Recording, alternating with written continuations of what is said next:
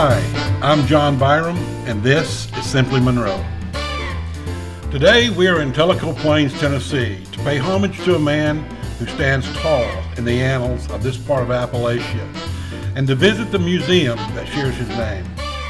Charles Hall was born here in Tellico Plains in 1924 to parents who were some of the first non-native settlers to this area. Charles served as mayor of Tellico Plains for 31 years. He was the driving force behind the completion of the Cherahela Skyway, which connects eastern Tennessee to western North Carolina, and was instrumental in the completion of Tellico Lake, which resulted in the creation of thousands of jobs in the Monroe County area. To say Charles Hall left his mark would be an understatement. The Charles Hall Museum consists of two buildings built to display his over 10,000 artifacts, historical pictures, and documents, all of which relate to the Tellico Plains and surrounding area. Today we are honored to have Pam Hall Mathews, daughter of Charles and Billy, here to tell us more about this remarkable man and to show us through the legacy he left for all of us to learn from and enjoy. Pam, thank you so much for spending time with us today here at Simply Monroe. Oh, I'm so glad that y'all are here and that you wanted to feature our awesome museum. Well, that's what we're here for. We want to see this museum, so why don't you show us the way? I love to. Let's go. Well, I'd like to start with our Indian artifacts. As you know, Tellico is a great Native American land, and we have lots of artifacts that came from this area, from private land and from the Stokely's land. And this collection was Percy Swainson's, downtown Tellico Plains, the drugstore. And many of you and many of the Monroe County people will probably remember finding relics on their land and coming in and giving it to Percy, and he'd give them a Coke or a quarter or whatever. And so everything is represented here. We have other Indian artifacts we'll look at in a minute, but if you look at the rich selection, there's the war weapons, through here that were also could be used as tools. There's the bowls that was used for cooking. Here's a wonderful historic pipe that was used in ceremonies. We have rolling pins that were used, and these were the beads, anywhere from the beads that the Native Americans would have done with bone and stone, and also the trade beads when the traders came in the late 1700s. Now, if I'm not mistaken, most of this is of Cherokee heritage, is that correct? Well, a lot of it is, but we've had archaeologists in here, and they're actually coming back, and we're going to be putting more information with all our Indian relics. Many are from the Mississippian and Woodland period that predates the Cherokee. The Cherokee were the last folks here, the last Native Americans here, but many comes from other. In fact, huge mounds were found in 1915, and Smithsonian sent people down to actually look at those mounds and get relics out of those mounds, and that was on private property. If you'll notice over here, we have a grinding stone that came from the Mocking Crow farm that's just a few miles from the museum.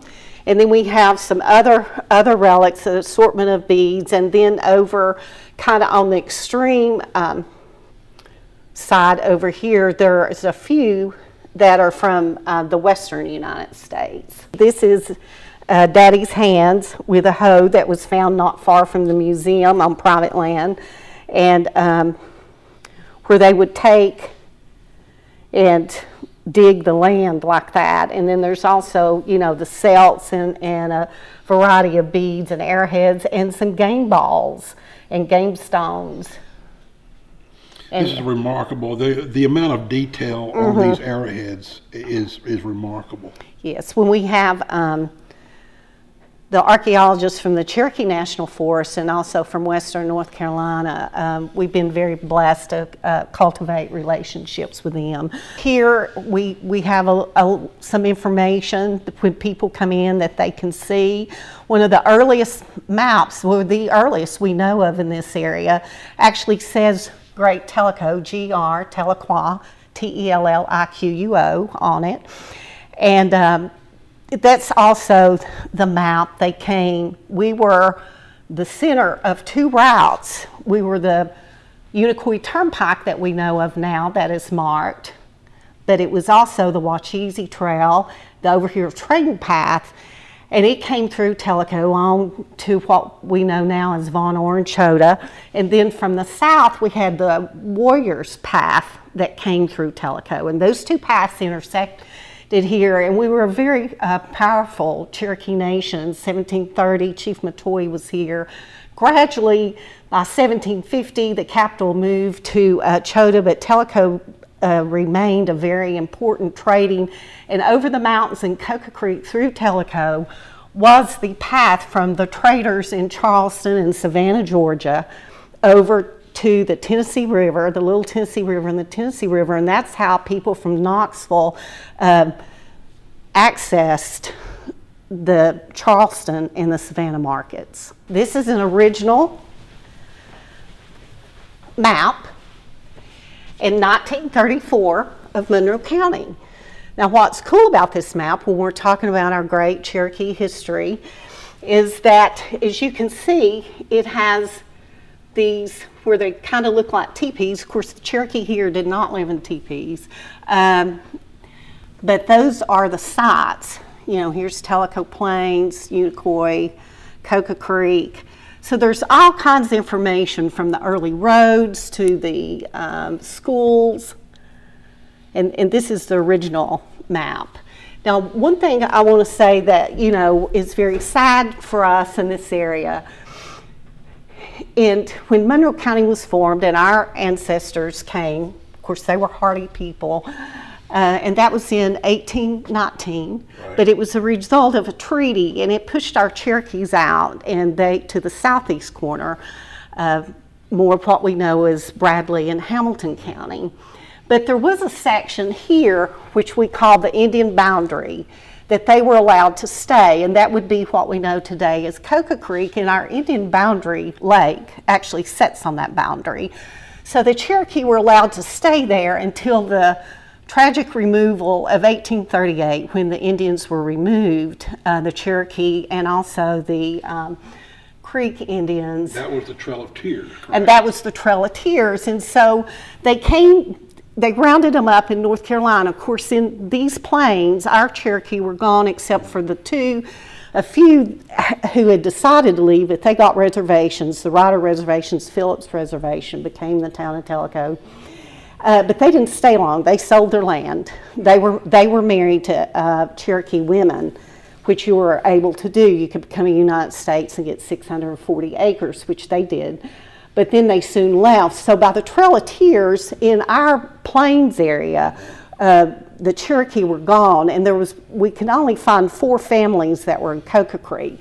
But they rounded up over 3,000 in North Carolina, and they marched them through Tellico Plains and on to the Hiwassee River in Charleston, Tennessee, which was called Fort Cass. So we did have all 3 Cherokee bands and had a special memorial in our garden this year and a program for Great Tellico, just recognizing the significance of the Cherokee, and the Katua band came and they walked the Trail of Tears. I'm going to talk about the guns, and I think you guys, Johnny and Mike, certainly remember my dad, and Johnny remembers his gun collection.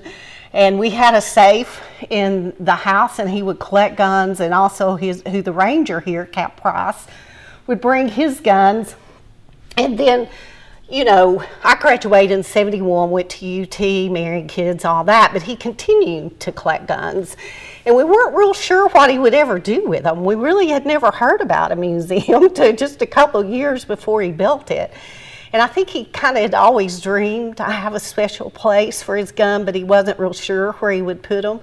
And so he built a museum. And so one of the things I want you to see is very significant, is this is a matchlock. So this was developed, you know, more 1440. And that gun is probably about a 1500 gun. And then we have all the flintlocks, and these would have been the guns that the Cherokee were very interested in with the traders, and they would trade all their deer skins and other kinds of skins for guns. It was one of the main trading areas. So we have a rich history of different 1800s. This one was 1776, used in the Revolutionary War. We have guns from all the wars. Civil War, Union and Confederate, the Revolutionary War, the Korean War, World War I, World War II, Vietnam. So as you can see, all this rich history of guns. This 50 caliber Browning, last summer a 98-year-old veteran that was a fighter pilot in World War II over Germany. I've actually videoed him. I was here and he just was overwhelmed. He said this gun was on all four corners of his plane, and he explained exactly how it was used on his flight over Germany. And of course, this is the 50 caliber sniper rifle. And I think, Johnny, you said you had... I've actually fired one of these right here. And I want to take these home with me. Oh, yeah, sure. Well, I have actually fired one of these many years ago, and it is an experience. Okay. Now, that brings something to mind I always like to be sure and tell people. You know, when Dad built the museum, he put it in a foundation for the benefit of the town. It is not family owned. I cannot take one thing out of here. It's inventory. The family does not own it. I have no more power than the rest of the board of directors. Of course, I have high interest in it, and I live and breathe it. But I'm just one of many, and everything is here to stay. It's a nonprofit. We have gift shops that we get a percentage of money from, and we do fundraisers. So we're a private foundation for the benefit of Tellico Plains and Monroe County. Well, we're certainly glad he did this. He did, and he was very smart to not put it in the family's Amen. name. I'd be tempted to take one of those home with me. And then Johnny was standing earlier by a gun that was given to Estes Kefauver. Gun right here, right? That's right. By Lyndon Johnson when he was on a hunting trip with President Lyndon Johnson. He was vice president at the time, and when Kennedy was president. And Vice President Johnson, who later became president, gave Kefauver that gun, and a very nice Kefauver relative donated that to Daddy for the sake of the museum. That's a beautiful weapon. Yeah, and we appreciate the people that have honored the museum and continue to bring donations for all generations to see. You know, I've noticed one thing, that your dad's collection is kind of eclectic. I see he has guns, he has the Native American artifacts, but he has many, many other types of things. For instance, these photographs, these early photographs. Mm-hmm. Tell us a little bit about this stuff. Okay, well, he loved everything. You know, he had an appliance store in the 50s and sold the first TV we'll look at in a minute. Before he had the telephone company, and he was real interested in just history, and he remembered his grandparents having some of these things, like a Victrola and having an Edison. And if we come around here and we look, you know, in the late 1800s was when Edison invented the phonograph, the first phonograph ever invented. Now, before then, in people's homes, the only music you heard was what they played. Live music. Live music. You never had anything like this. This is the first time people heard music in their homes. And that was invented in 1898. And this is one of the first ones, the home phonograph. And then it went to the standard phonograph, which we played earlier. And then about the time, you know, it started, he first conceived this idea about 10 years later, but Edison got all into the light bulb and left it, and then he came back. And then about that time, people like Victor got involved, and that's the Victor talking machine right here, and it plays well too. It's just harder for us to get to. And so they had these big horns, and then Edison kept improving his cylinder records. He would make them harder. He would do the gold mounted. He'd do the amber all. They'd play for 2 minutes, and then he decided, I'm going to do one that'll play for 4 minutes. And then it was, some women would say, it's not loud enough. So over here, we have the Morning Glory horns. They're a wonderful collector's item. And they would be much louder. And you see that's on a home phonograph, one of the first ones, and this one's on a standard.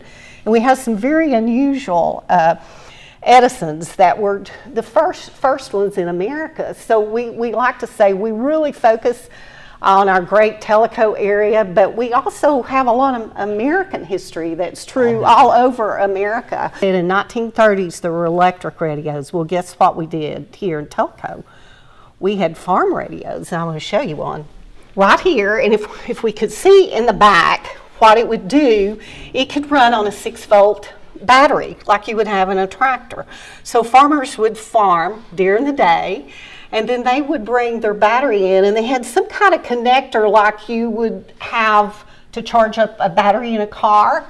And they would put that battery in because there wasn't electricity here until the 40s. And so, and they would listen to the radio. That's remarkable. And then they would put it on their tractor the next day and let it recharge and be sure and save a little bit. And in the 40s, that was really big because, you know, Roosevelt was president. Yes, and had the fireside chat. He had the fireside chats. Yep. And, you know, it was radio was really popular. So people my father's age, and I'm sure your mother could probably tell us about some of the fireside chats and some of the early radio. And then, you know, radios kind of changed. They had the cathedral style, and, you know, they were kind of pieces of furniture and considered, you know, very special to be able. Sometimes communities would gather at a certain place. Now, I had mentioned TV earlier, and I wanted to show you this. Was the first television in Tellico Plains. Dad sold it. He had an appliance store in the early 50s. And what they would do at that time, of course we had passenger and freight trains. What you could do, you could call Knoxville or a place in Chattanooga, and you could order what you wanted. You need to do it by 10 o'clock that morning, and they would deliver it by train by 4 o'clock the next day. You know, so people would look at books and say what they wanted to order, and, you know, there's his his receipts. Invoice machine there for receipts. Mm-hmm. Well, welcome to Building 2. We have a lot of telephone artifacts here, and as you can see, we have a 1922 Ford Model T truck that was used by Bell South. You know, only one of 2 that is known in the whole world. The other one's overseas, and people love to come and see this thing. We have the tools that go with it. And Daddy used to get it out and drive it, but he's kind of trapped it that I can't get it out. But it's here for all people to enjoy, and we have the history of it on where all it was used. It was used in the Southeast, including Laston, South Carolina.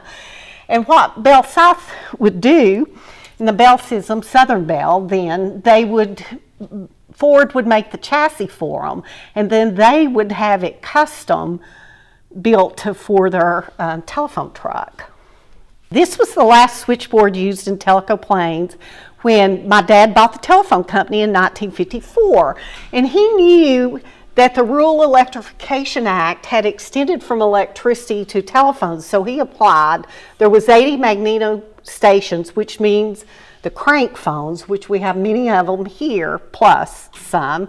So he took out those phones, applied for a grant, converted to dial, built a central office, and had all new equipment, and kept the switchboard, thank heavens, that was working.